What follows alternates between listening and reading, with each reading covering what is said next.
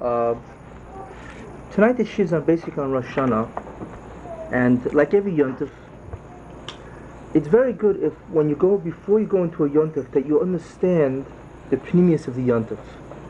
And unfortunately, most attempts at clarifying Yom Tovim, all the different pratim and so on, usually wind up to be either musa or they can comprise sermons and so on.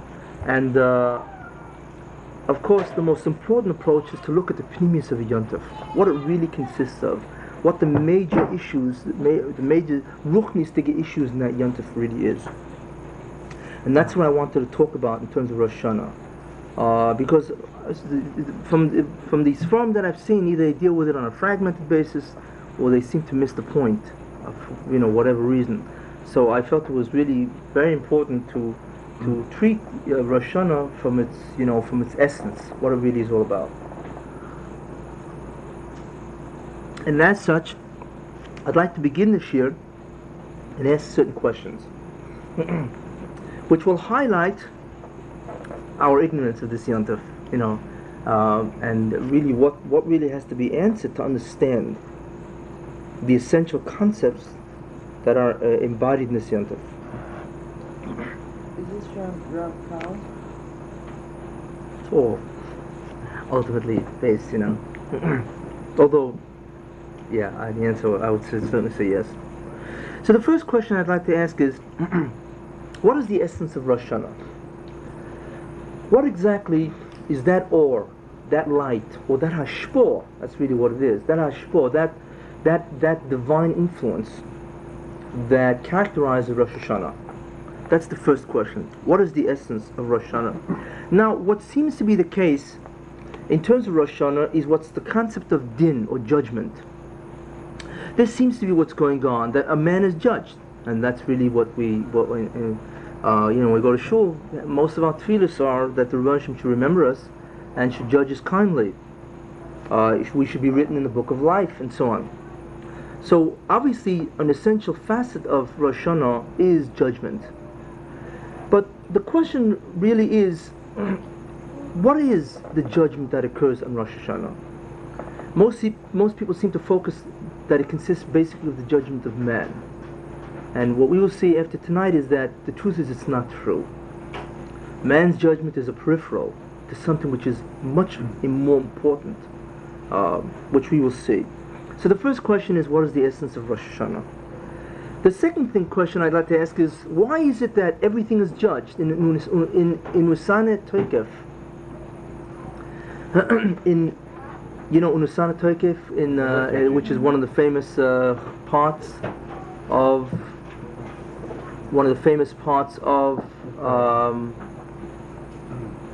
the tefillah.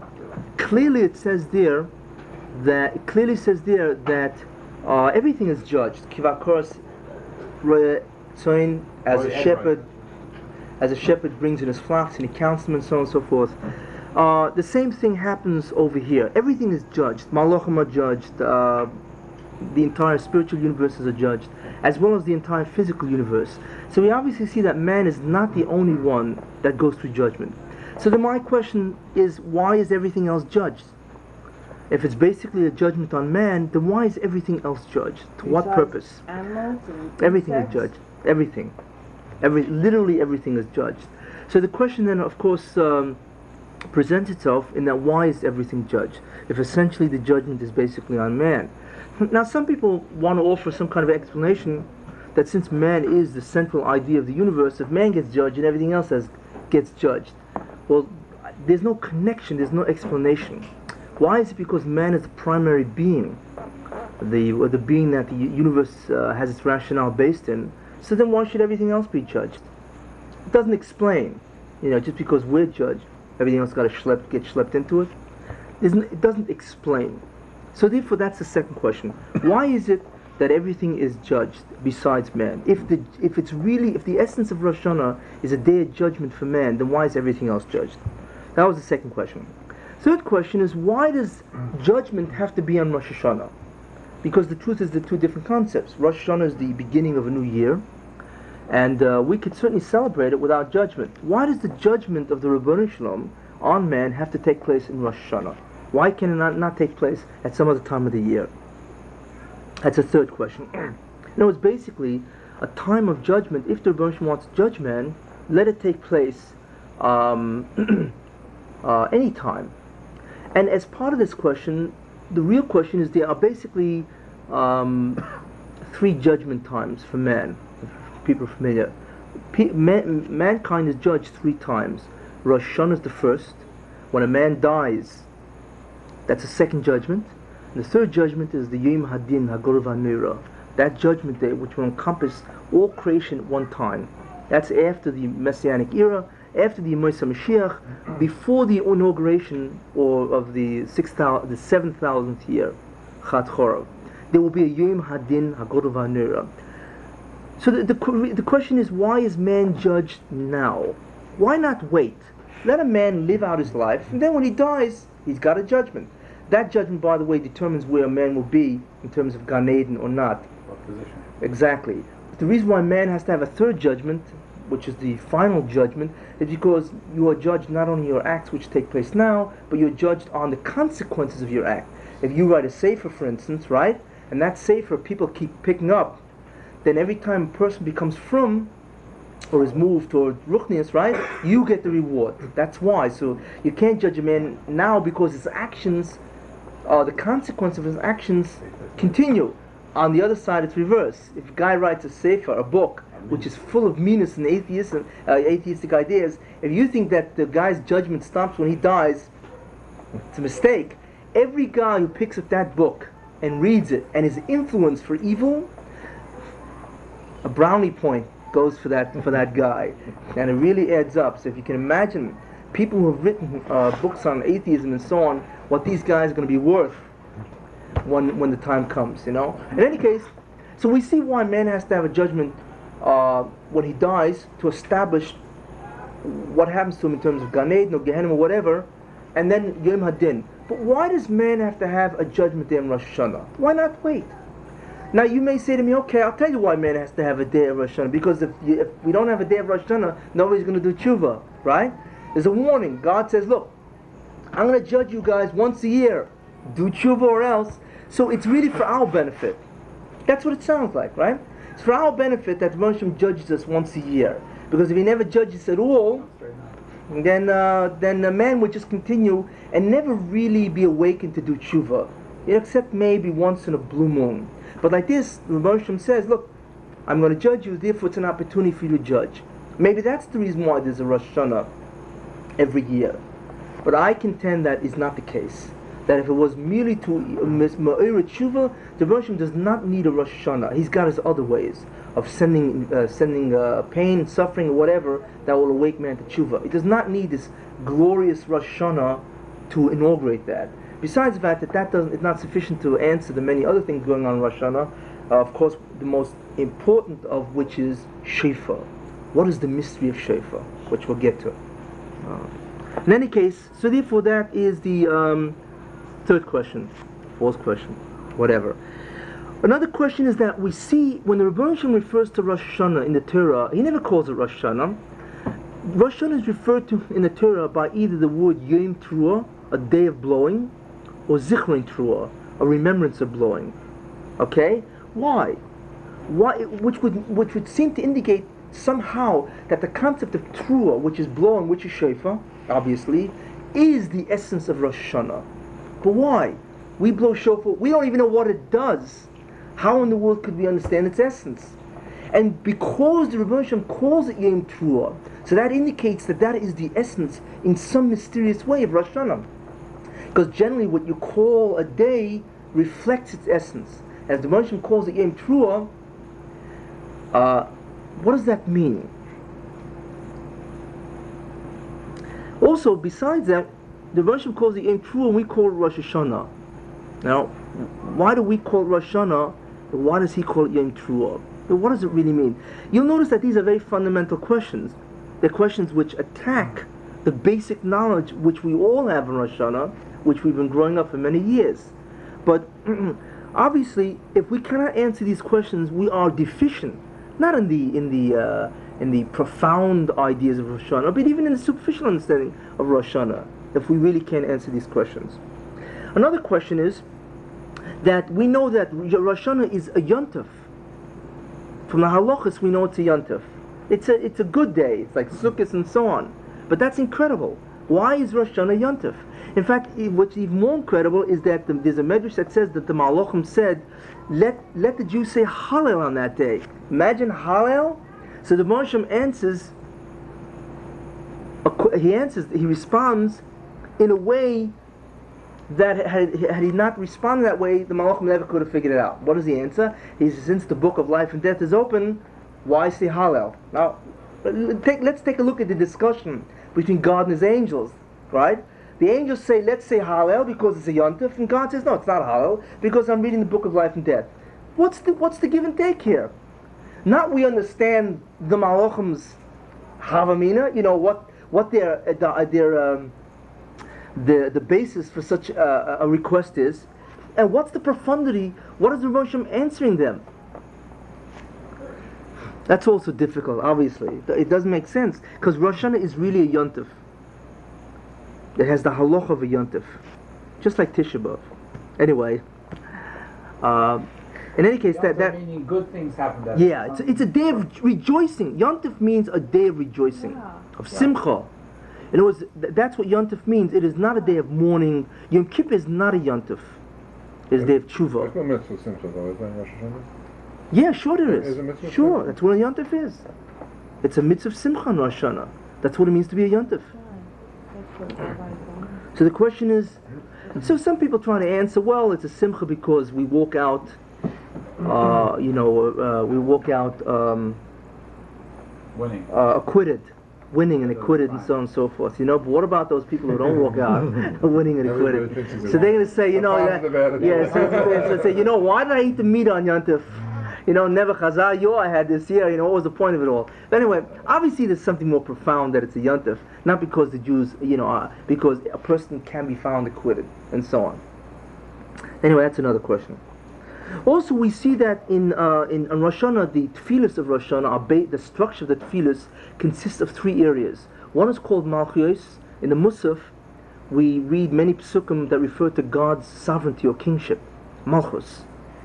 In fact, that's the major part of Mekadesh Yisrael, in Rosh Hashanah, and so on. The second concept is Zichronos, remembrances. So we say Zochar Bris. And the third concept of Rosh Hashanah is what's called Shofars. We mention all the different times that Shofar was blown by Matan Torah, V'hoyu Bayom Hahu, the Leslova and so on. So we have these three ideas. And really the Gemara says, why do you have these three? Because the Rosh Hashanah says to them that Imul I say in front of me verses concerning my kingship, my sovereignty, remembrances in terms of what you've done, and Shofars. The Rosh Hashanah says, why? You should say verses concerning my kingship that you should anoint me king, appoint me king. You should say verses about remembrances, Zechronos, that it should be good for you, because what the Jews essentially do is they say remember us for the good that we did, and say in front of me Shofars. Than what our patriarchs and matriarchs did. Yeah, exactly. This is the chusim of Klal Yisrael. The Zechronos are the merits of Klal Because we're all one body. All Exactly. Basically share the good that the parents did also. Exactly. We benefit from the chusim of the others, and so on. We're not going into why, but anyway. In any case, so the question then is, what is the essence of? Why do you have to have these three? And they constitute the fundamental structure of the tefillah of Rosh Hashanah, and obviously it constitutes the fundamental activity that has to go on in Rosh Hashanah. So the question then, of course, is why? What really goes on? Okay. Next question is Shofar.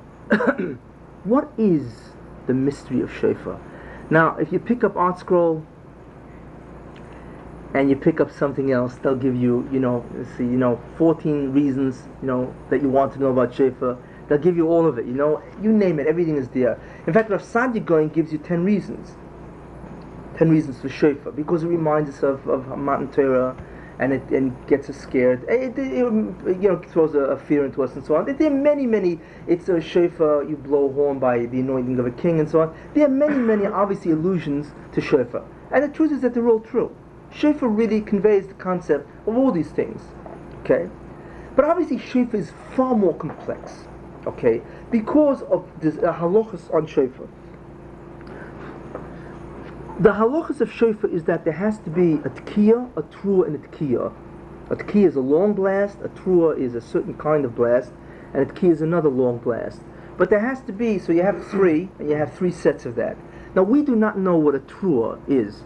There has to be a tkiyah, a truah, and a tkiyah. And that has to be repeated 3 times. We do not know what a truah is.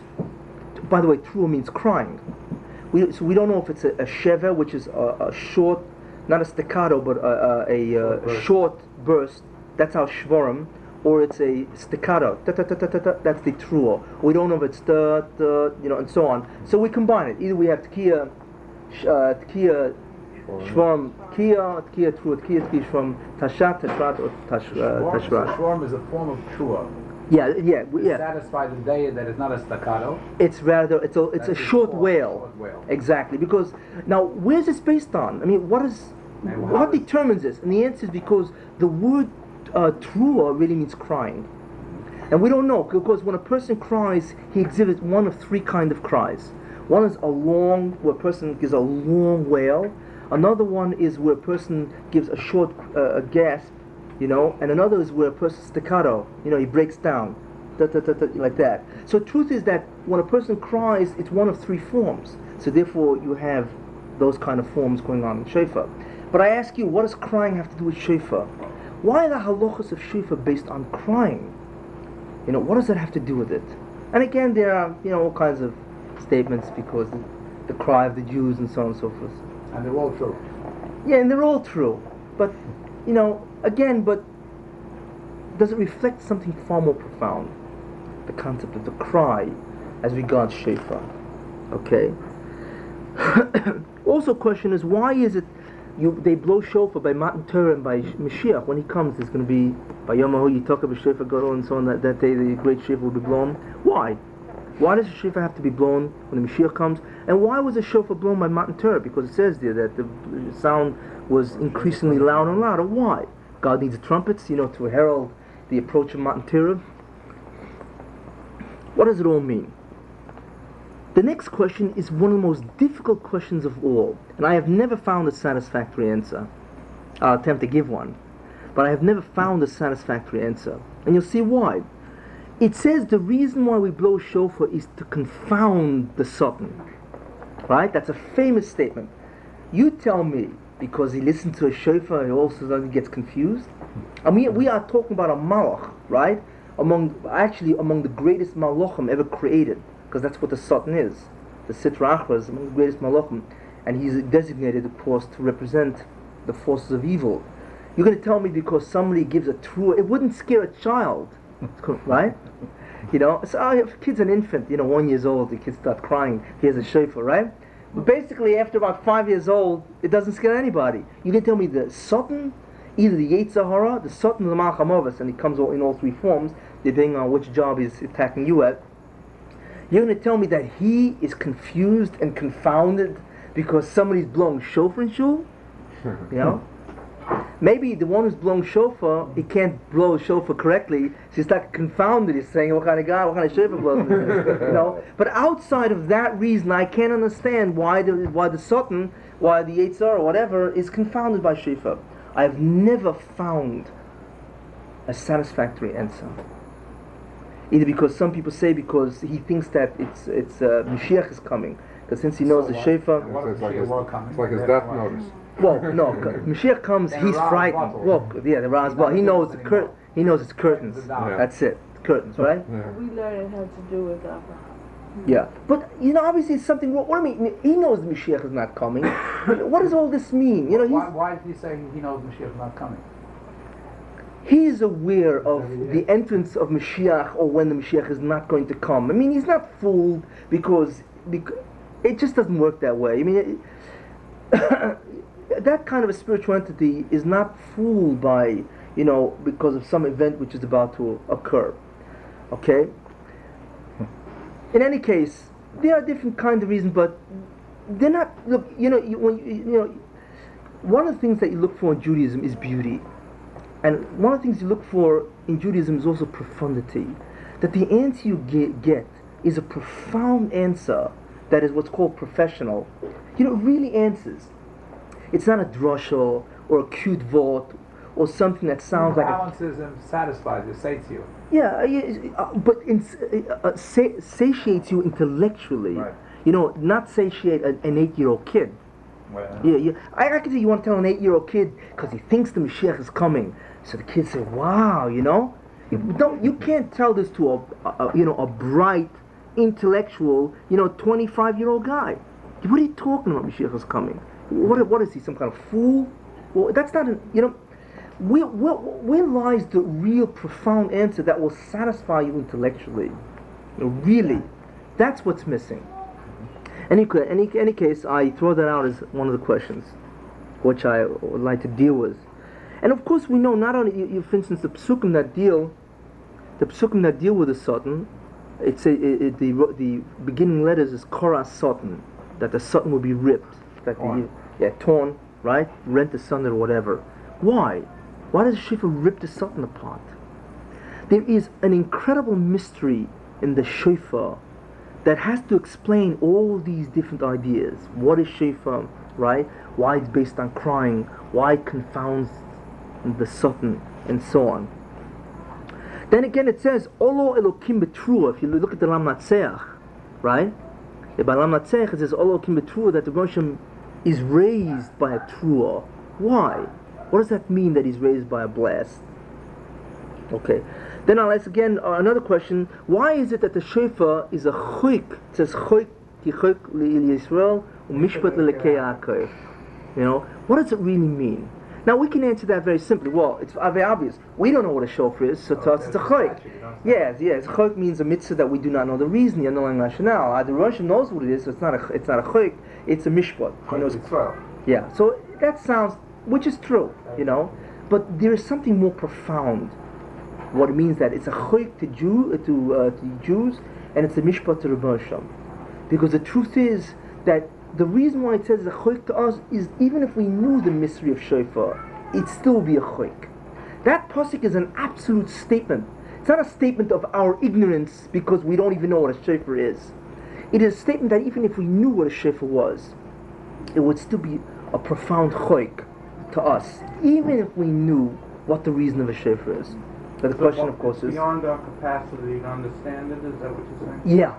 Yeah. Now. It's beyond our capacity to understand the full depth of the shofar. Even if we knew what shofar was, even if we knew far more than we know now. Right now, we know nothing in terms of what a shofar is. Right? It would still be a chuk. So on that level, what does it mean? It's a question which is really on another level, but we'll get to that level, and then but then you'll understand why it's a chuk even on that level. And then the last question I'll ask is the Akedah. Why is the Akedah read on Rosh Hashanah? Binding of Isaac on the Exactly. by his father. Yeah, we all know what the Akedah is. When Avram was tested, of course, if he would sacrifice his only son, and of course he did. The question is, what is the significance of the Akedah on Rosh Hashanah?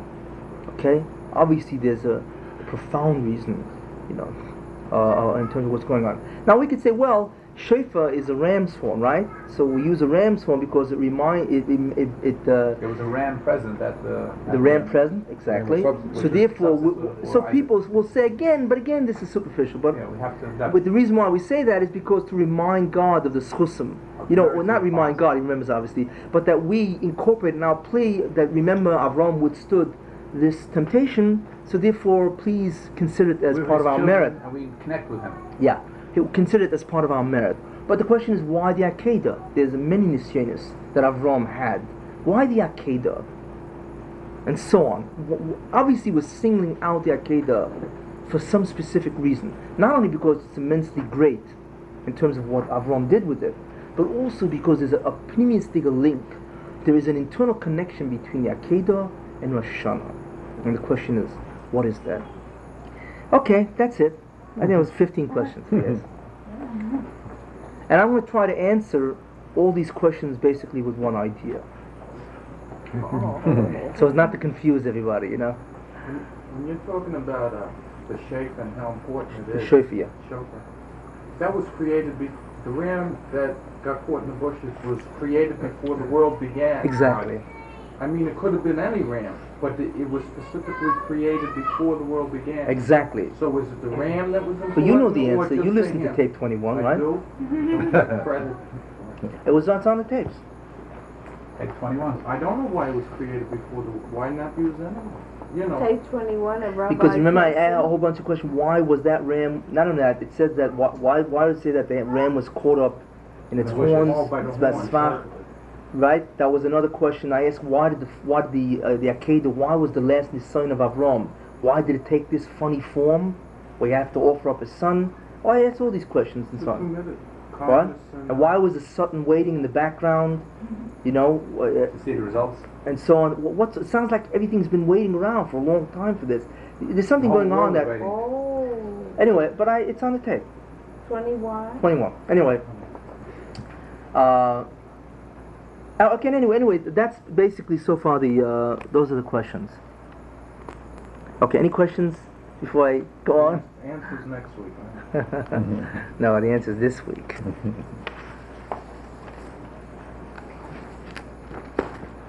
You want to do Okay, what? I placed You wanna myself talk a about- tall order. You know, You should I hope do. I haven't got myself into something I ain't going to get out of. And how this all applies to us, too. Naturally. Today in 57. Naturally, yeah. But basically, the questions are very fundamental questions. We That's really what they represent, by deal the with. way, Abraham, Isaac, and Jacob, and Sarah, Rivka, Leah, Rachel, all their interests today. We're not just people living in Brooklyn, wherever. We are. know We that. are. Yeah, okay. Of course, it's relevant today because we here. No, to no, she fulfill the means- mission. She means, I she means just wanted relevancy on a different to level. strengthen that, just that we actually No, here, no. they're represented. We We represent know them. that. She means what can we take away? That's what she means. All of it, the whole world, to God. Yeah, What can we take away to use? To use. Use Every now. bracha we make, Is what can I go home with and say, this is what I will use with me now? She means relevant on a different level. Okay. In order to answer these questions, we must examine the rationale of the acts of God. Now, that sounds like something you pick up in a daily paper, but They're not very rational, but they're. yeah, that's true also. I had mentioned it to the other people, but I'm going to go briefly through some of the ideas because a review is always good, especially in Ashkafa, especially when you're talking about a system. And certainly for the people who are not knowledgeable about it, you know, they'll be able to gain an influence. The question is, this is the necessary introduction to Rosh Hashanah. And the reason why people don't answer these questions or really have not grasped the essence of Rosh Hashanah is because they don't have this as a fundamental structure, as a fundamental prerequisite before you get to Rosh Hashanah. In order to understand Rosh Hashanah, you must understand the anhogas of the Rebbeinu Shalom. The anhoga means his actions. And when I mean the actions of God, the understanding of why does God do things? What determines the acts of God? And the answer is that there are three ideas that determine the acts of God. It is that simple. And the Rebbeinu Shalom is very interesting in the sense that he doesn't do anything for any other reason but these three. He is capable of narrowing himself down to only three motives. It's incredible. But anything he does is narrowed down to three motives, which itself is narrowed down to one. That's how simple the acts of God really is. Okay? The motive or the prime motive of God is only one idea. Only one. There's only one reason why God does anything in this, in terms of how he relates to man. And that itself will express itself in three different forms. But there's only one reason why God does anything. You make it. Kindness. Okay. Desire to employ. The answer to that is to advance the purpose of creation. Unity. Period. huh? Wait. Without going into what the purpose is. Just simple, a general statement. The only reason why the Rebbeinu Shalom will do anything is to advance the purpose of creation. The Russian created the universe for a reason. Whatever he does must advance the purpose. If he does not do it, it's because it won't advance the purpose. The converse is true. It's the only reason why he'll do anything. It's that simple. So in that kind of question answers everything. The reason why there are 40,000 species of beetles, and there are, is because every species of beetles is necessary to advance the purpose. God doesn't do anything, for haphazardly, superfluously, or capriciously, whatever. He does it for that only reason. That means everything in this universe, creation, must advance the purpose, or God would not have brought it into being. Now, obviously, most of what's in creation, we cannot understand how it advances the purpose. Because, for instance, in the Amazon jungles, right? There's a whole jungle out there, there's a whole society, a whole interaction, a whole ecological system that doesn't seem to have anything to do with man. But, down to the last flea or mosquito in that system, it's there because it must advance the system. Not only that, but animals become extinct because they do not have to exist anymore to advance the purpose. Therefore, they cease to be. Advancement of purpose is the rationale for being and for continuity. If the purpose is no more advanced by your existence, you're out. It's that simple. It's really that simple. And the now what? That includes Everything. death. Any For concept, man. everything, any concept that has being is because it advances the purpose. It's that type of a system. Wait, Grandpa. Okay? Thank you. It's that type of a system. Now, that's the general statement. It expresses itself in three forms. First form is called Hanhogas HaKiyum, Hanhogas HaMishpat, and Hanhogas HaYichud, which people here are familiar with, those who have been involved are familiar with. But just as a reiteration, I'll explain what that means. What is Hanhogas HaKiyum? Hanhogas HaKiyum is that everything that was created in the Bria, the structure, the set, those actions which God does, which creates the entire infrastructure that man can now have a nisoyin, that's called Hanhogas HaKiyum. It's the Hanhoga which fulfills the ultimate purpose of creation. And that answers the question of why the tiger looks the way it does, why there's a certain amount of species, and so on, the exact amount of plant species and animal species, why man looks the way he does. It answers why history goes the way it does, and so on and so forth. In other words, the entire structure of creation, its constituents and its circumstances, are answered by Hanhogas HaKiyum, because every single thing in that structure must be there to advance the purpose. And the actions of God, which determine that, is called Hanhogas HaKiyum. It is the actions of God which are necessitated because all these products advance the purpose. Got that? That's Hanhogas HaKiyum. In very brief statement. Okay? Now, part of Hanhogas HaKiyum, that's the first aspect of Hanhogas HaKiyum. The whole structure exists. It's like the stage. You know, stage director? If you had to give an example. It's like the stage exists so players can then act. But everything in the stage has a reason, right? All the props are there in order to advance the what? The theme of the play. It's the same idea. Hanhogas HaKiyum is a stage direction. Why everything, the lighting, the stage, everything that is the setup for the actors themselves. The second aspect of Hanhogas HaKiyum is man's navigation through the system. In other words, the Rebbe Hashem says, it's funny, I never mentioned what the purpose is, right? Advanced purpose. What's the purpose? What? Yeah, What is the purpose? I wrote that. Okay, the purpose... For what? Yeah, well, I'm going to give that, I'm going to say that. What is the purpose of creation?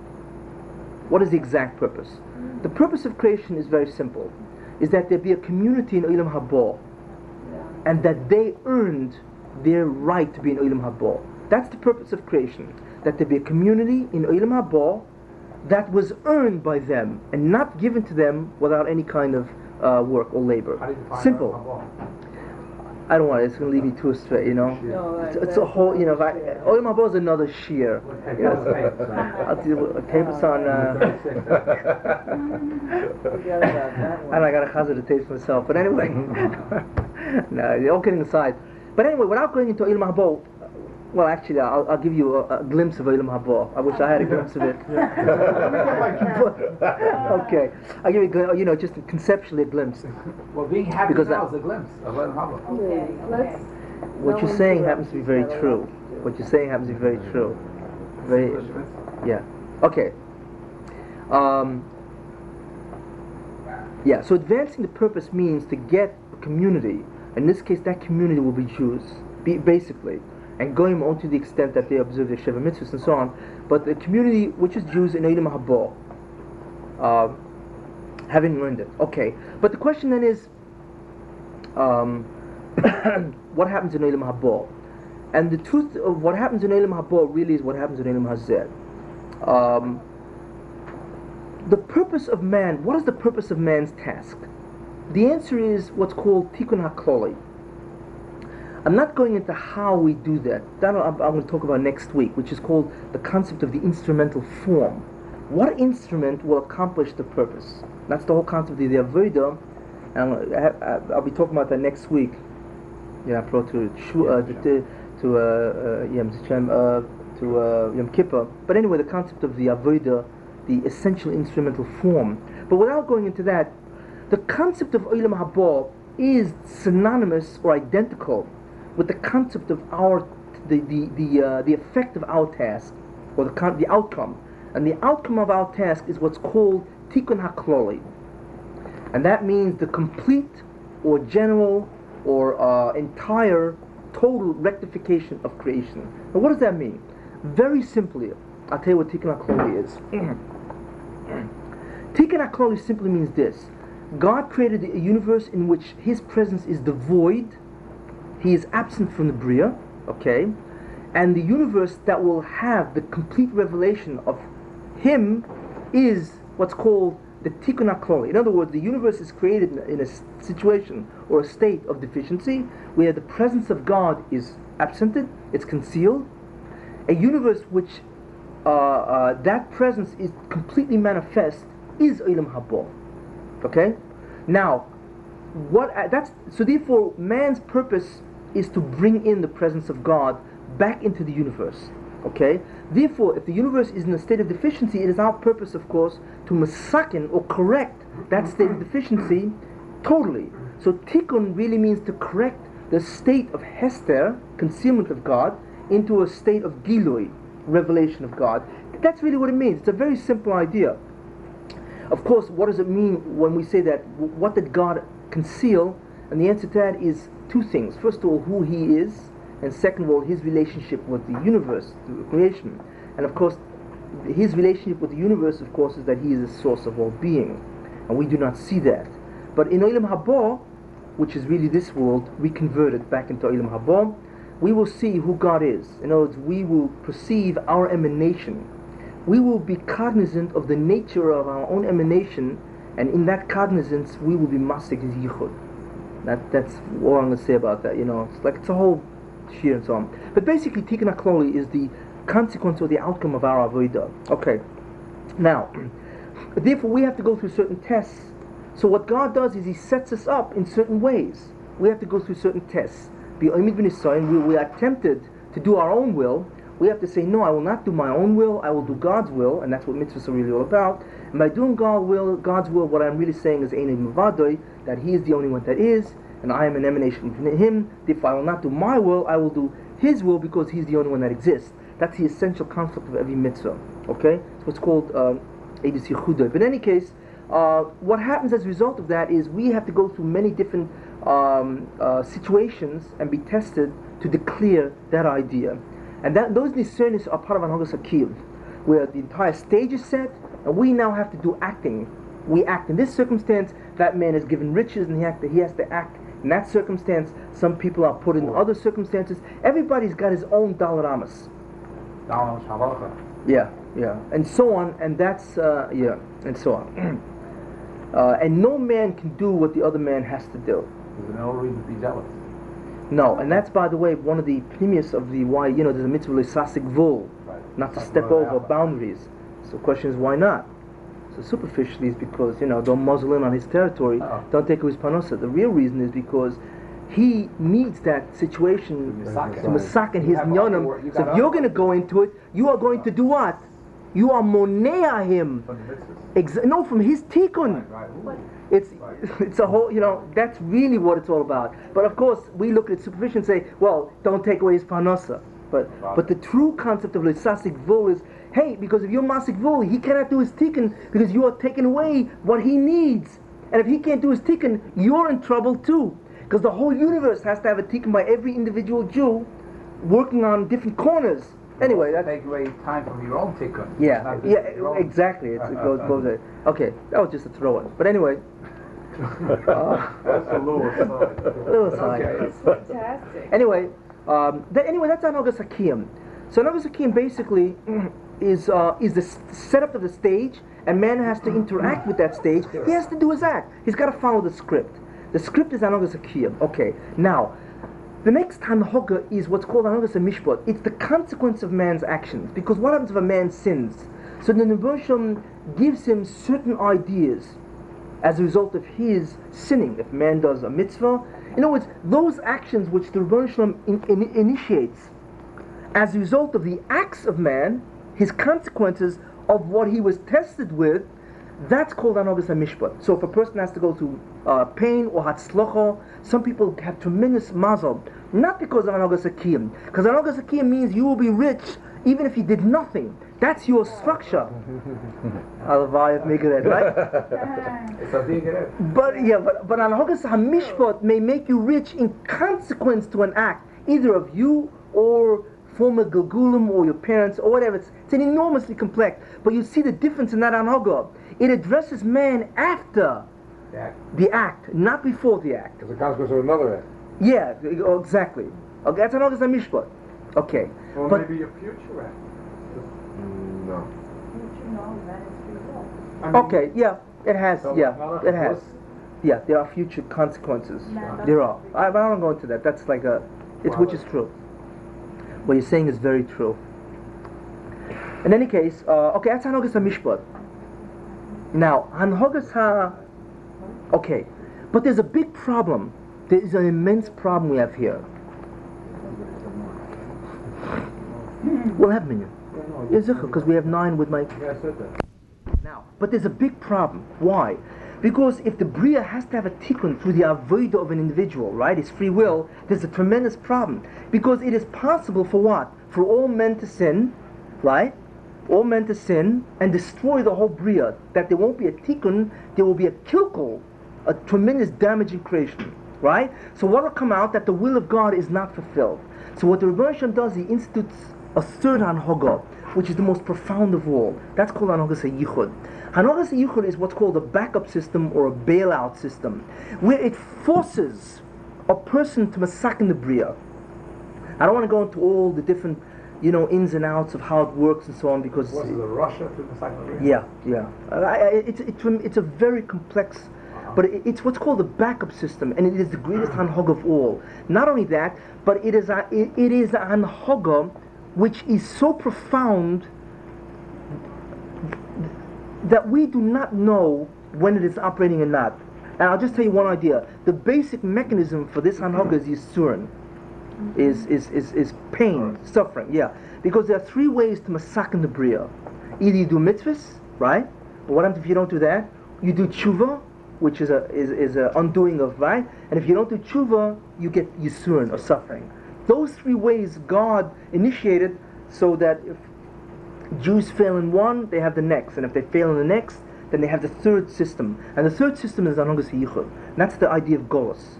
That's the whole concept of the last 2,000 years of our history. Is Hanhogas HaYichud. Wait, okay.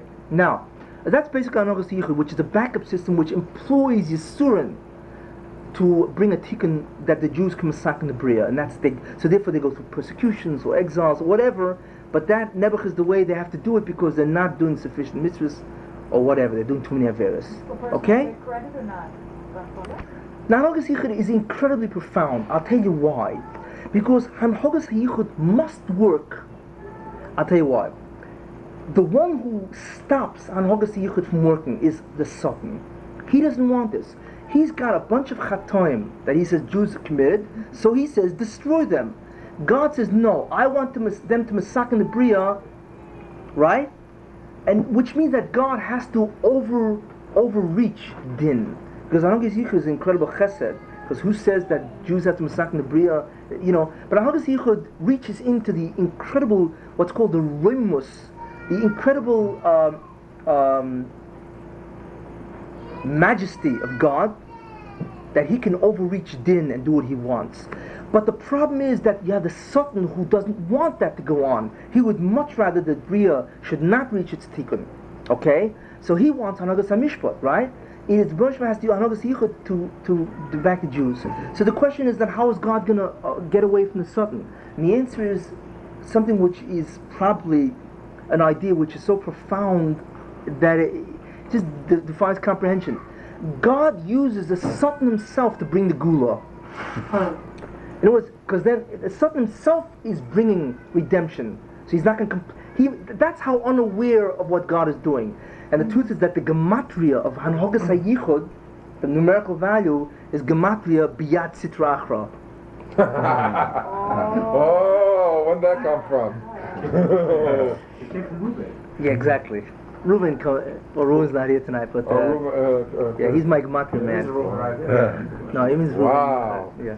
Biyad sitra achra is already here. Say it in English. The numerical value of Hanhagas Yichud, or those set of actions which are the backup system, is numerically equivalent to the words in through the hands of the Sitra Achra. So therefore this is accomplished through the hands of the Sitra Achra. Whether he likes it or Biyad not. Sitra Achra. So the Sultan Anyway, is giving his own death.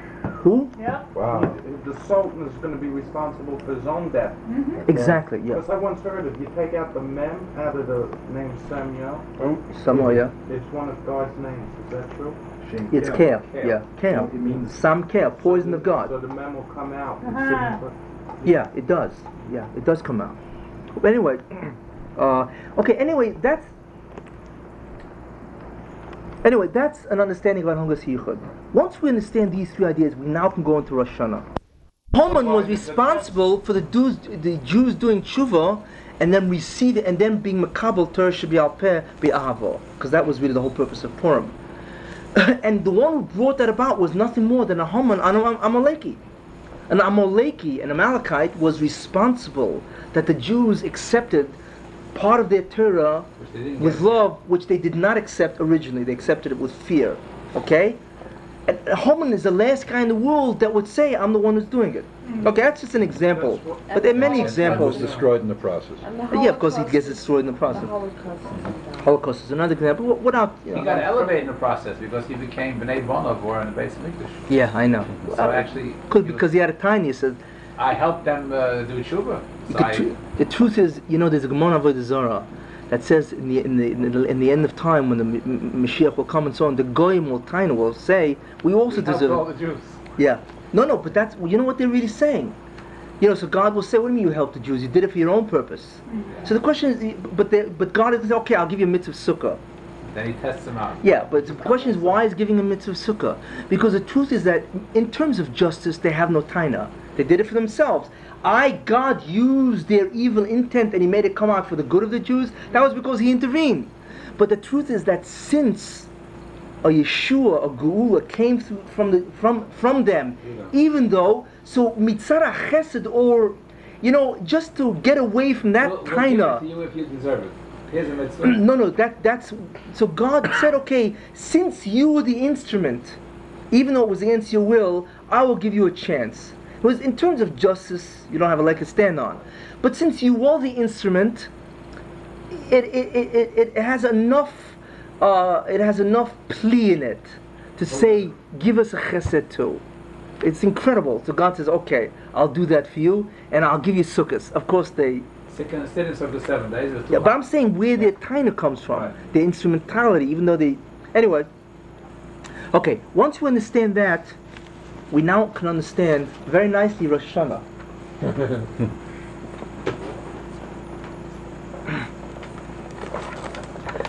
Okay, the truth is, Rosh Hashanah, the essence of Rosh Hashanah, is not judgment of man.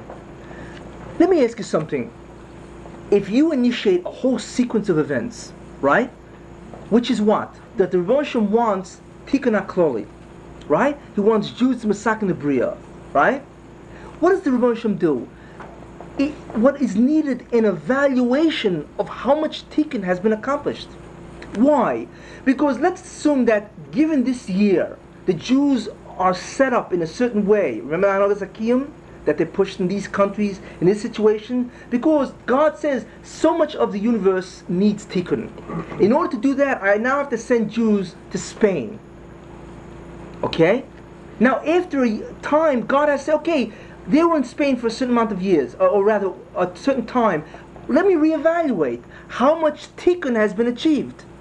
You need a reevaluation, because let's assume that after a certain amount of time, the Jews are not being massacred the Bria in that situation, then God obviously will have to move them to another situation. You see? So obviously, the Rebbeinu Shalom needs a periodic evaluation for the assessment of creation in terms of how much tikkun or kilkel has been achieved. In other words, the tikkun state of creation must be evaluated. So you must have a periodic evaluation. You see? In other words, once we can look at the universe from the Anhogas, which is the global view of what goes on, then obviously there must be a periodic assessment in terms of how much tikkun has been achieved by the Jews at that given time. And the answer is that that's exactly what happens. It happens every in a periodic Shinui. That's change takes place in the Shana. Shinui. Okay, that's an interesting idea, because that exactly takes place. But what I'm saying is that Rosh Hashanah, the evaluation is not on man's behavior, be'ika, primarily. It's on the whole Bria. What is the tikkun state? Okay, now, that is exactly what Rebbe Hashem does on Rosh Hashanah. Now, why does he do it on Rosh Hashanah? Why? Why is the beginning of Tishrei the time? And the answer is because it is most appropriate. Because the world was created, and that's where we really paskin, it was created in the 25th day of Elul. That's when it was created. Man was created on the 6th day, which is the first day of Rosh Hashanah. Man was created on the first day of Rosh Hashanah. So therefore, when did creation begin? When was the inauguration of the Tikkun of the Bria? With man's creation. Because before that, there was nothing going on. It was Mila and Hanagas Hakiyim. There is no man there to begin the process of Tikkun. The purpose. Exactly, which is the whole purpose of the Bria. So therefore, if the whole process, the original plan was inaugurated on that day, so let's review it on that day.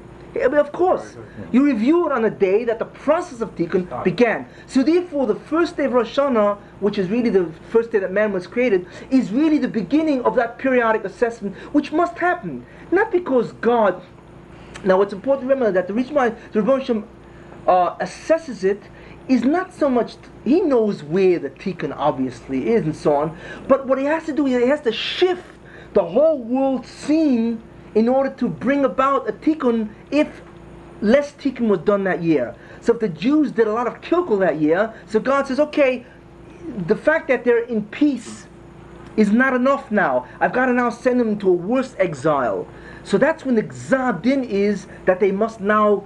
So in order to do that, then God says, okay, now I have to make this nation great so that the Jews can go in that nation.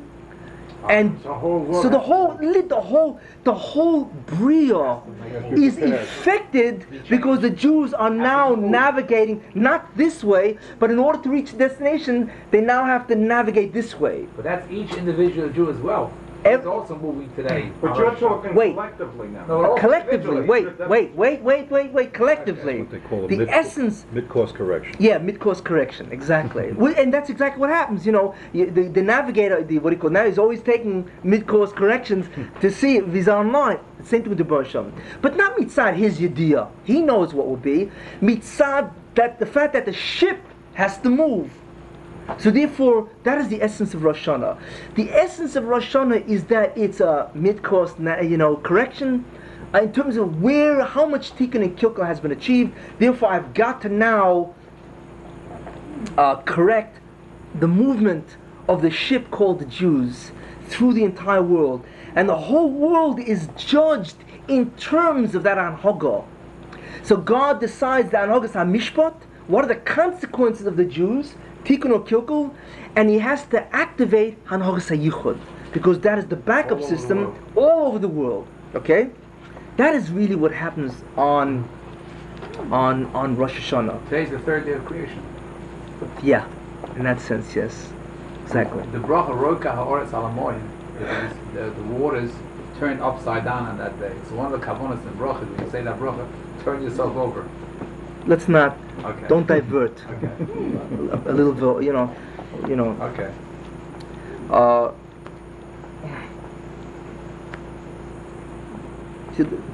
Yeah. Everything You have to always avoid those kind of shetlach.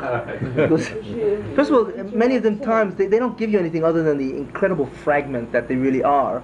But Maybe. Okay. it's not even a highlight, because what are the real ramifications of that? But yeah, in terms of analyzing from a system, Okay. we have to curb the tendency to inject a little vault. It's out of that. What you're talking about collectively is the Jews and the world as a whole. The whole creation. In But you're- certain times of the Tikkun you're- HaKoli, but the okay. only ones who are doing the Tikkun are the Jews. But your They're there for the whole- individual... Wait. Okay. Okay. Obviously, once the Rosh Hashanah is assessing everything, then he obviously has to assess the contribution that each Jew made toward the Tikkun state. Obviously, because that's going to determine to some extent, right, what you will now do in the future toward the new readjustment. Therefore, not only is the creation judged, but that's the primary purpose. Because remember, everything that is done by the Rosh Hashanah is only to advance the purpose. Rosh Hashanah is to advance the purpose. So we need a reassessment, right? Now, the reassessment is for purposes of readjustment, right? But in order to readjust, we now have to analyze every Jew's contribution toward that Tikkun state. How much did you contribute toward the Tikkun? How many mitzvahs did you do? How many did you contribute toward the Kilkul, damage? How many Averas did you do? Right? Obviously. So therefore, man, it's almost peripherally is included in that judgment. The essence of Rosh Hashanah is the judgment, or is the evaluation of the Tikkun process. Man has to be judged also, because it makes a difference now where you now going to fit. So some people have to become poor that year, some people have to become rich, some healthy, and so on. I mean, there's so many different variations that Jews go through in one time. Some men die that year, some people are born. It's an enormous calculation. Then God has to decide, Gilgul, okay, now you're going to pop up this year, because right now, based on what you were makalkal in the previous reincarnation, now is your chance for the setup, and so on. It's an infinite complexity. It's like it takes a computer the size of the Bria to figure out all the variables and all the factors and all the constituents. It's enormous, and the Rebbe does it in a split second. In any case, that's okay. So therefore, that is really what the essence of Yom HaDin is. So therefore, since we are nichlal, we are included in that whole reassessment and readjustment. We are judged too. Now, that gives us, by the way, a very different understanding of Yom Kippur. The reason why we do tshuva, we can now understand a very interesting idea. There is an incredible difference between the tshuva in the Aseret Yemei Tshuva and tshuva you do all year, based on this idea. That is why it's so important to do tshuva now. What's the difference? Because if you do tshuva during the year, you are affecting your personal direction. But if you do tshuva in the Aseret Yemei Tshuva, you are what? You are affecting the readjustment of the whole Bria. Because tshuva is one of the processes, right, that affects the direction of Tikkun. So it could be that since Jews did tshuva, they don't have to go through this country. Instead, they can go somewhere else. So it comes out that the tshuva that is done in these 10 days affects the entire universal plan of Hanhagos HaYichud, whereas tshuva during the year affects basically your immediate direction. Look at the difference in what your tshuva does. Because the Rosh Hashanah allows your tshuva to affect not only your circumstances, but the whole Hanhagos HaYichud is affected by your tshuva. Because that is really what's up for evaluation. Tremendous difference in the tshuva of Yom Kippur and the tshuva of during the entire year. Okay, now, that's the essence of what happens in Rosh Hashanah. It's a re-evaluation in order to accomplish a readjustment of the whole Tikkun HaKlali, the Tikkun status, state, and the whole Hanogas HaYichud, which sends Jews as a backup system, if they didn't do tshuva and mitzvahs, out into different directions, and that's reevaluated from year to year. Okay? Now, therefore we are also judged peripherally in that sense, as part of that. So that answers the question, why is the whole world judged? Right? Now we know why the whole world judged. The whole world is judged is because the essence of Rosh Hashanah is what? Is a readjustment toward the Tikkun. So obviously the whole world is Nichlal. If it was just for a judgment of man, of course we would. Why would anything else have to be judged? See, now you understand it beautifully.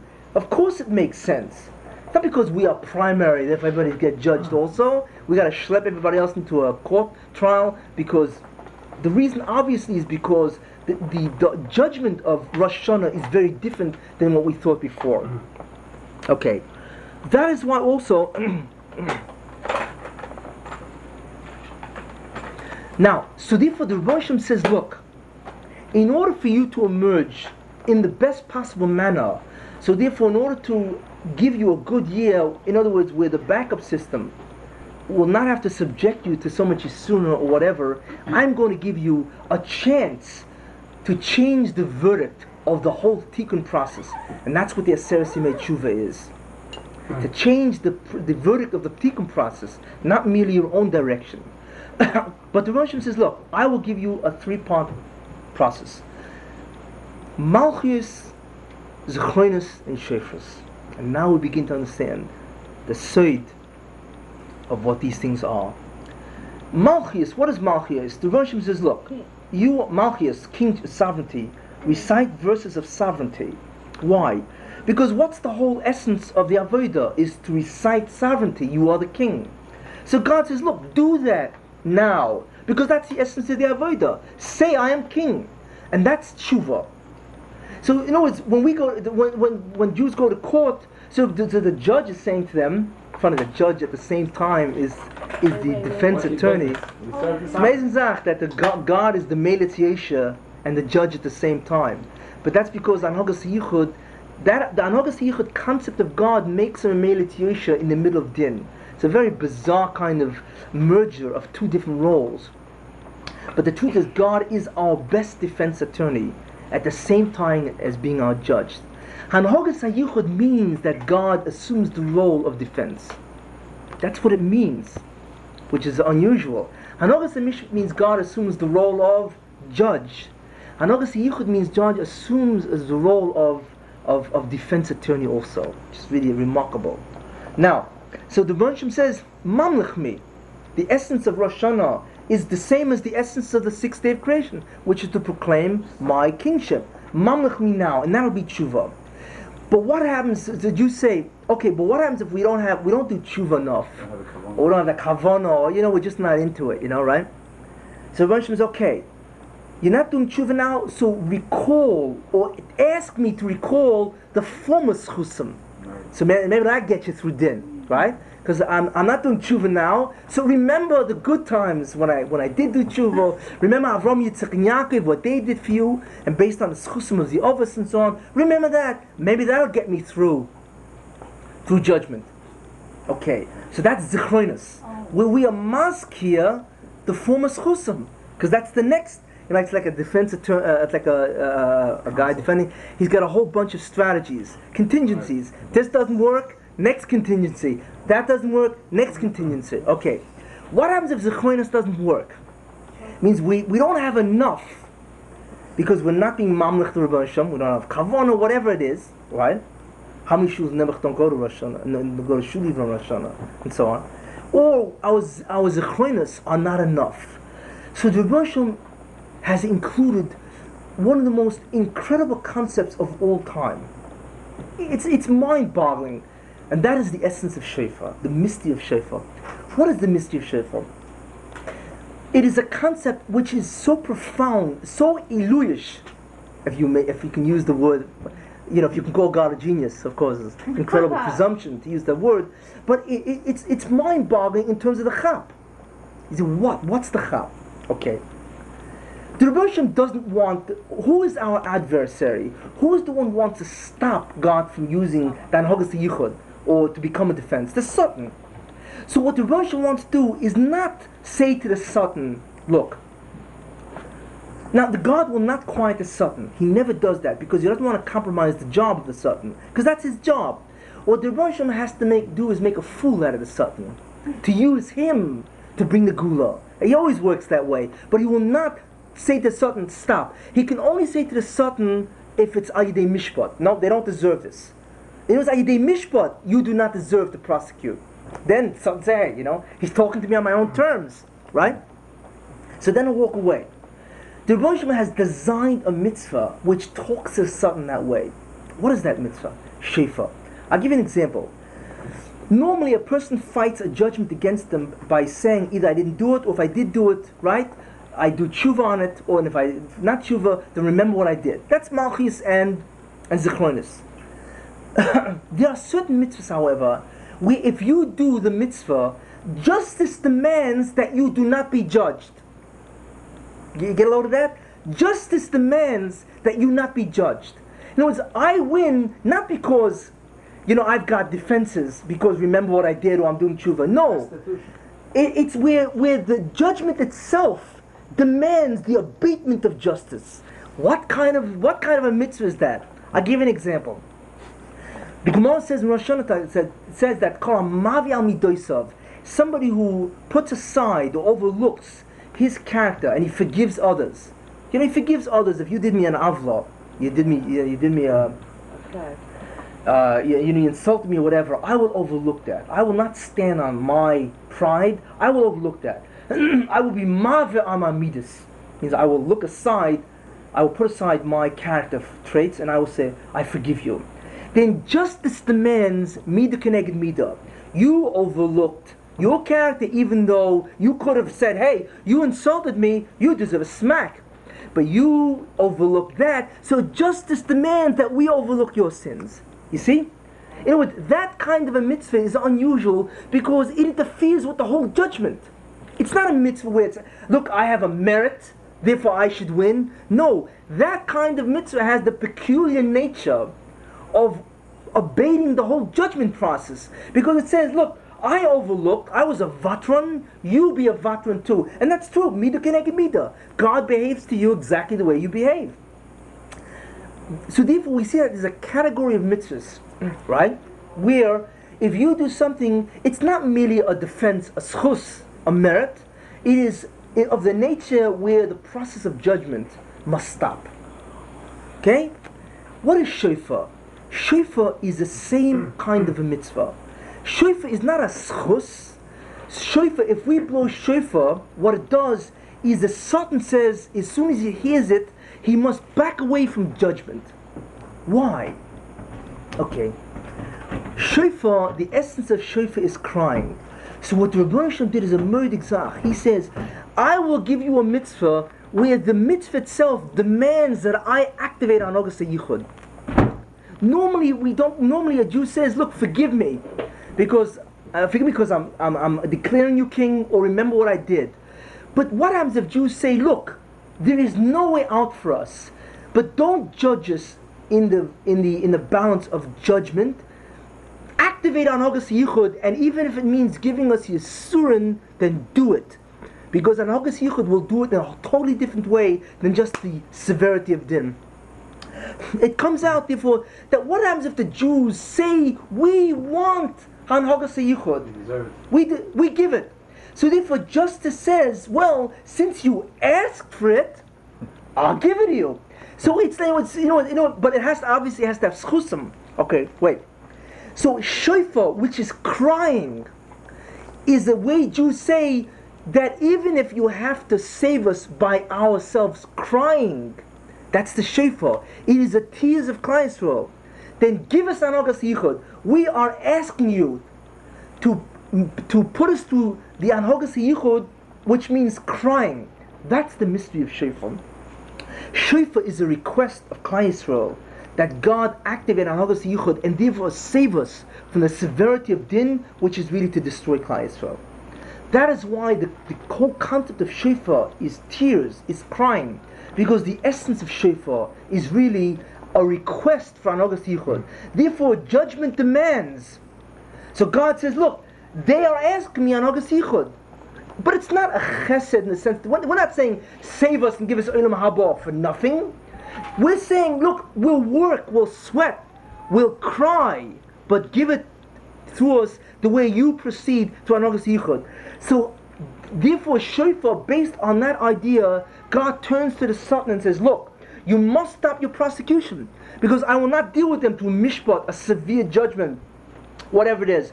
I will deal with them through yichud, which is a whole different way where they will be able to make restitution in many different ways of how.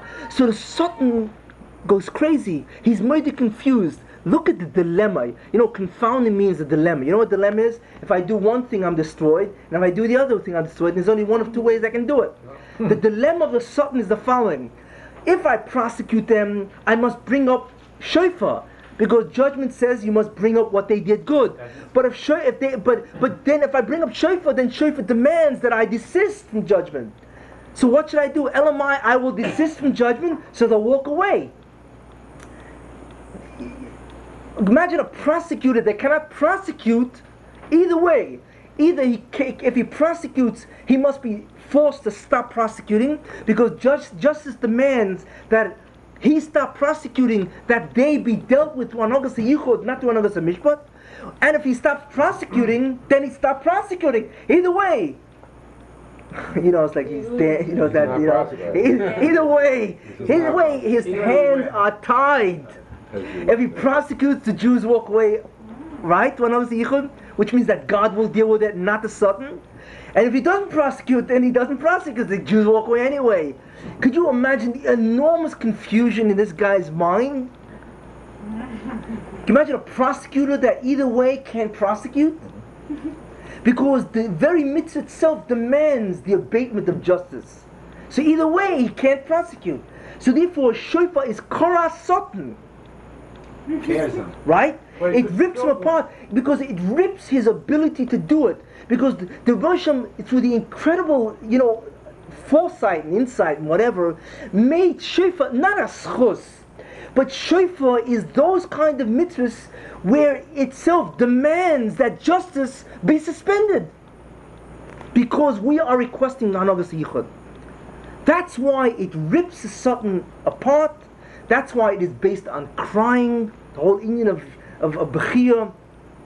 And that's why the Sultan is incredibly confounded. He doesn't know what to do, so he must desist. We individually must recognize that we deserve the punishment too, you're saying. What was that? When you hear shofar being blown, we should recognize we really deserve the punishment. We really Well, deserve that's the kavanah. Right. The kavanah of it should be the kavanah, but many Jews don't have the kavanah. They just sit and they don't know what shofar is. But in the mind of the Jew, let shofar do what it's supposed to do. Can you cry? So Right? I'll take Which that. is enough to, Rosh says, look, they are saying to me, you do with whatever you have to do with shofar. And that enough is a request for people who don't know, okay, I will activate Hanagas Yichud. Even if you don't know, but the mere Emunah says, we're doing it. The key mitzvah of shofar itself is really saying, we will blow shofar and let it mean, because nobody knows what it means. We all know that God is doing something with it. So what we really deep down are really saying, let God do what He wants to do with it. That gives the Rosh Keneged the Sultan and says, Kara Sultan. And now you must stop, because we are now moving from Hanagas HaMishpat to Hanagas HaYichud, right? And therefore you must stop. That is why shofar is such an incredible mitzvah. Okay, now, It's an instrument that's superseding the concept of din. yeah, it's the instrument itself which So demands. Are you describing mercy, or it's Well, Rahmanis is a suspension of din, but what it does, it shifts the anhoga. And now we can be, once we understand this, in terms of what shofar is, we now can go back to all the questions and see how it really answers all the questions. And your own neshama, or if you cry yourself and everything else included, I mean, your own neshama. Well, that's part of the schusim of tamlichu. You can get away with, you know, I mean, but the truth is nobody does tshuva sufficiently. Well, nobody does tshuva, most people, sufficiently where you don't need Hanagas Is that Yichud. all our neshamas wrapped up in that Shofar? Yeah, yeah. The shofar is among the greatest mysteries of all. It's almost like the paraduma. If you think about it, the shofar is almost as unintelligible as the paraduma. The only problem, the paraduma is worse because it's a contradiction in terms. Because how can the matah, whatever getting there. But the shofar is like an absolute mystery of why blowing a horn does anything. And what I'm saying is that the shofar is really a request that you put us into the anhoga of yichud and not mishpat. And therefore the Rebbeinu says, okay, since you asked for it, that itself will allow me to say to the Satan, stop, because they have asked me that they should bring a tikkun to the bria, not through punishment or deal with them very severely, but through my ways. But Now, it's not being done on Shabbos. You're gonna it doesn't have to be done on Shabbos. Zichron Trua. Zichron Trua. It's still It's being being done. done. That's it. Oh, I know That's that. the But Chazal. we're not going to hear it. Wait. Zichron It's being Trua, heard but about but we will say psukim on shofars, won't we? That's the That- that- Psukim the level will of start machshava. with Exactly. Zichlon, That's it. We do it. The Zichron Trua. That's why it says twice. Yom Trua, blowing, and Zichron Trua, because there's a. In fact, that's how Chazal know that that's the support that they are allowed to suspend the blowing of shofar on Shabbos. The remez is because the Torah says Zichron Trua, remembrance of Trua, means that actually is a day of Rosh Hashanah that doesn't have Trua, But you which can't is blow when the it falls horn. out on Shabbos. But it doesn't make a difference. Okay, now let's go back and go through the questions, and we now see how they're really all answered. Really, That quite answers my simply. question, by the way, because a person's crying and they cannot blow the shofar Shabbos.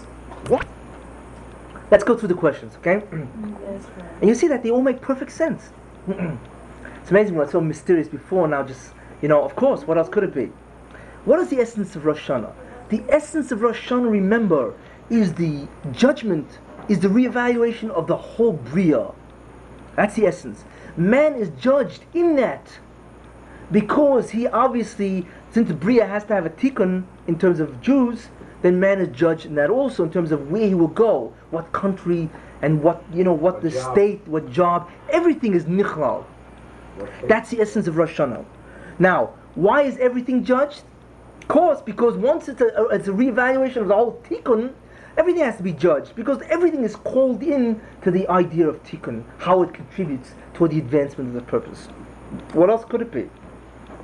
Why is the Yom HaDin done on the first of the year? Again, simple. Because that's when the plan was inaugurated, initiated.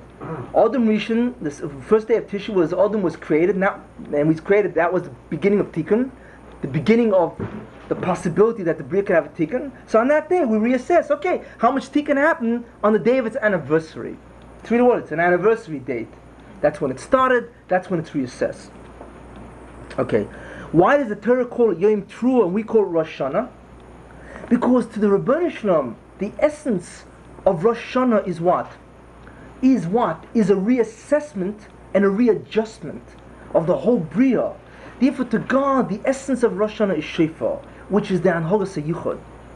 To us, it's the beginning of, in other words, to us, what do we do with Rosh Hashanah?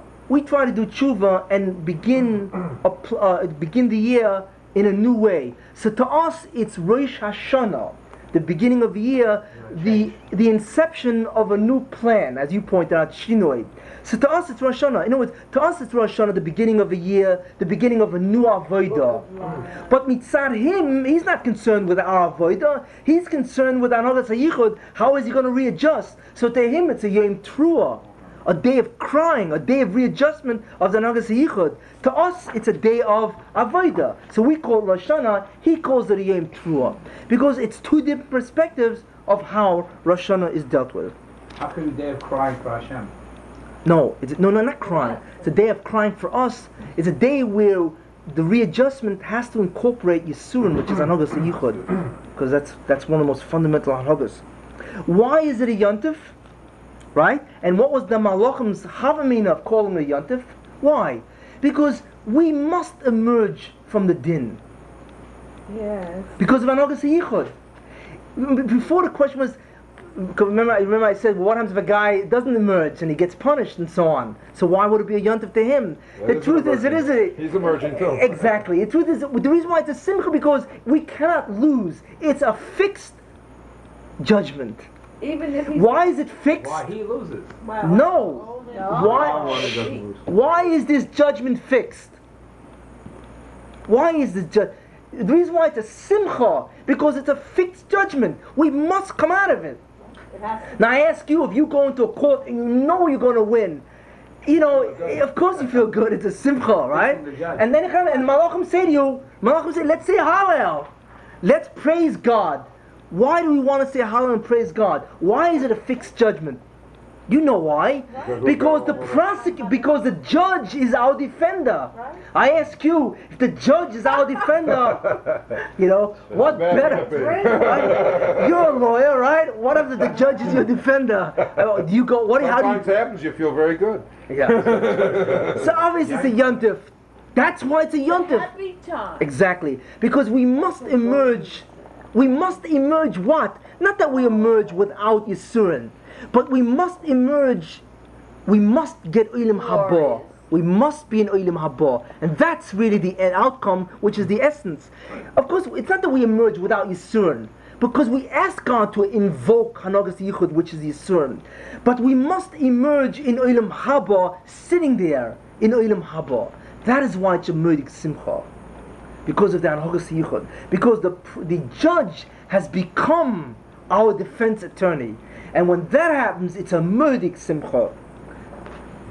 Yep. Okay? So that answers that. Yeah. Now why is there malchus, zichronis, and shefas?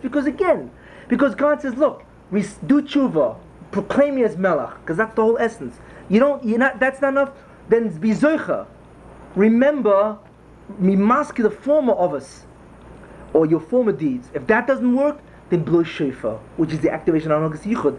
That is the seder of our strategy. That is our judicial strategy of how we emerge. That's why we have perfectly those three ideas.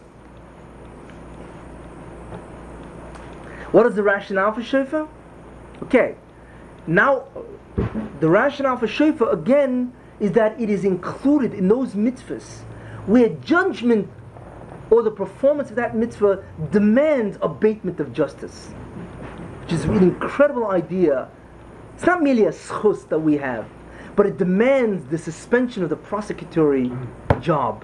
That's why it's such an incredible mitzvah. Now, why was the shofar sounded by Matan Torah and by Moshe Mashiach? Because when God gave the Torah, what was He saying to the Jews? He was saying, look, you are going to massacre creation one of two ways. Either Torah and Tshuva or Hanagas Yichud. So the Matan Torah represents Torah and Tshuva, and the shofar that was sounded at the same time. What was Matan Torah? It was the giving of the instrument for the Tikkun HaKloli. Well, if the instruments are given, so all the instruments must be given, right?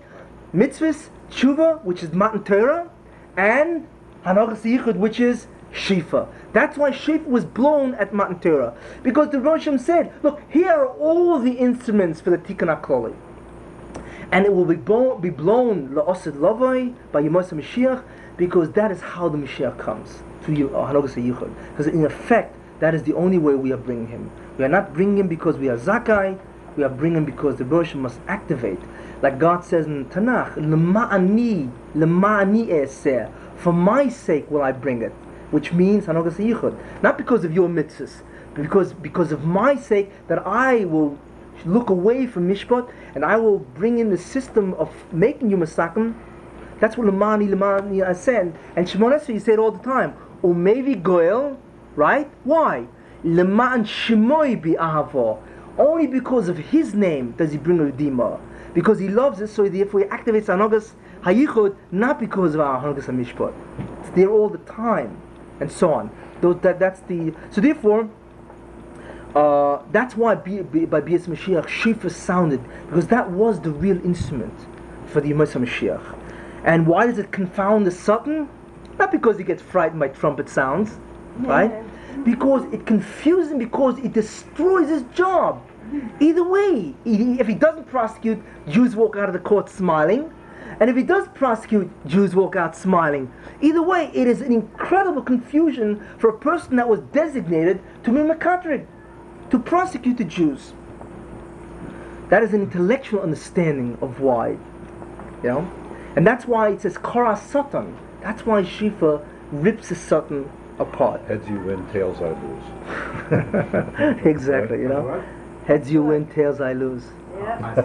And the only way he could win in that situation is if he could somehow convince the Jews not to blow the shofar.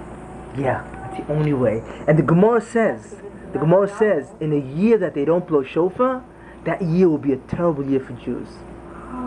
Really? Yeah, that they will cry that year. That if Jews don't blow shofar that year, they will cry that year. How can they not? So what's the Gemara saying? The Gemara says that. What's the Gemara saying if they don't blow a trumpet, a blast of a horn? Why? Because we have not activated Anogas Yichud. So Hashem, what can he do? He can't stop the Makatre. Because with what?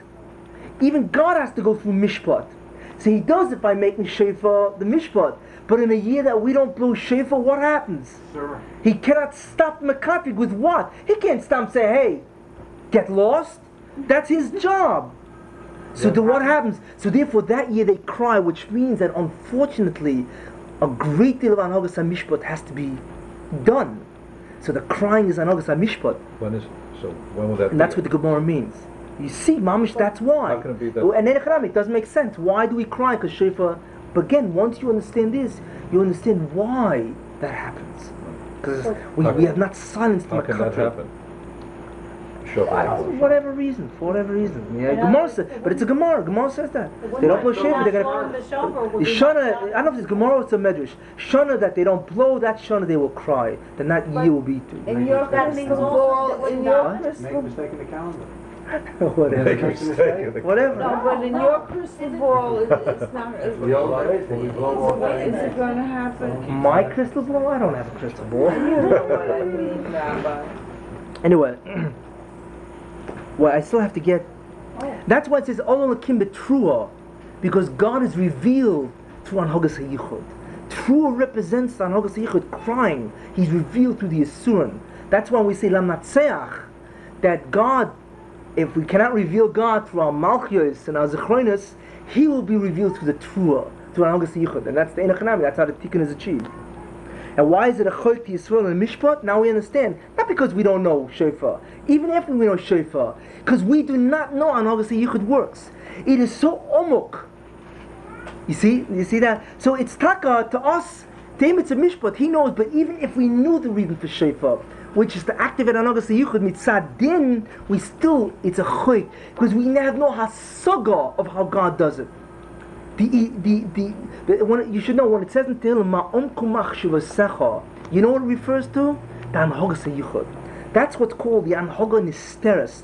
The Ramchal calls it the Anhaga Amuka, because God has to pull off a tikkun without the Makatrig know about you. Not only that, where the Satan himself becomes the instrument for tikkun.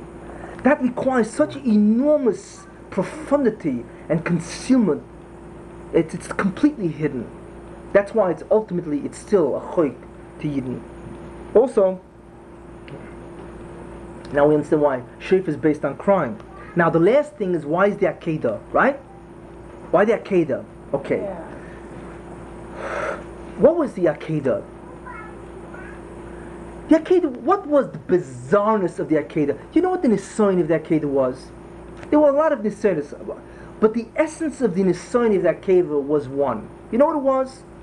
It was an avodah. God was saying, I want you to serve me, be oived, by sacrificing his son.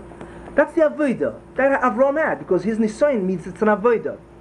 Why was that avodah the greatest of all? You know why? Because it was a completely illogical, irrational, and contradictory avodah. Because God said, Ki b'yitzchak yikol chazorah, that you will maintain or you will give rise to a whole generation of people who will be masak in the bria. So God says, forget Tikkun, kill him. In other words, so Avram Avinu, shook his head and said, wait a minute, wait. We're all logical people here. This avodah, it's not that it's mysterious. It's crazy. It's complete irrational.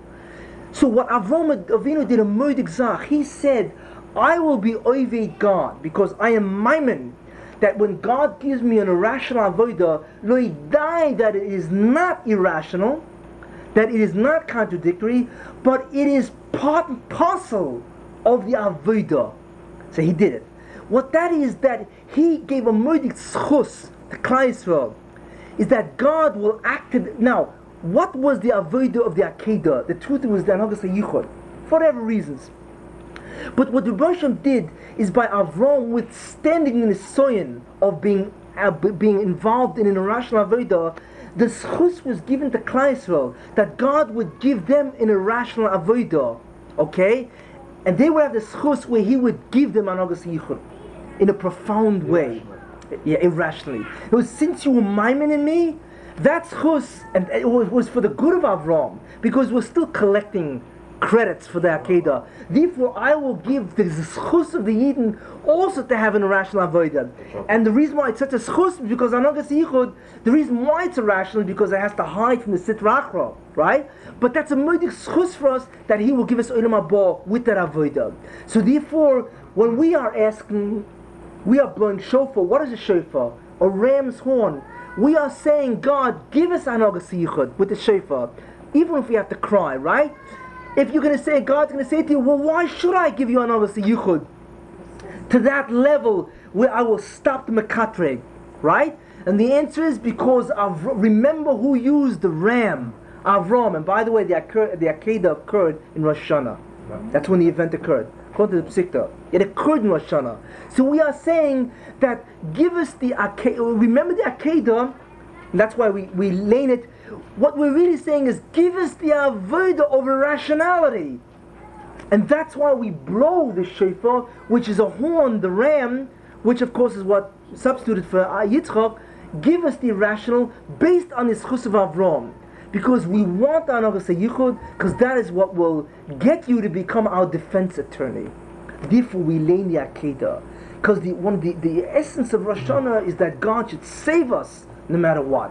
Even if it means he has to become our defense attorney. See? That is why the Akedah is linked on Rosh Hashanah. I'll give you one more idea.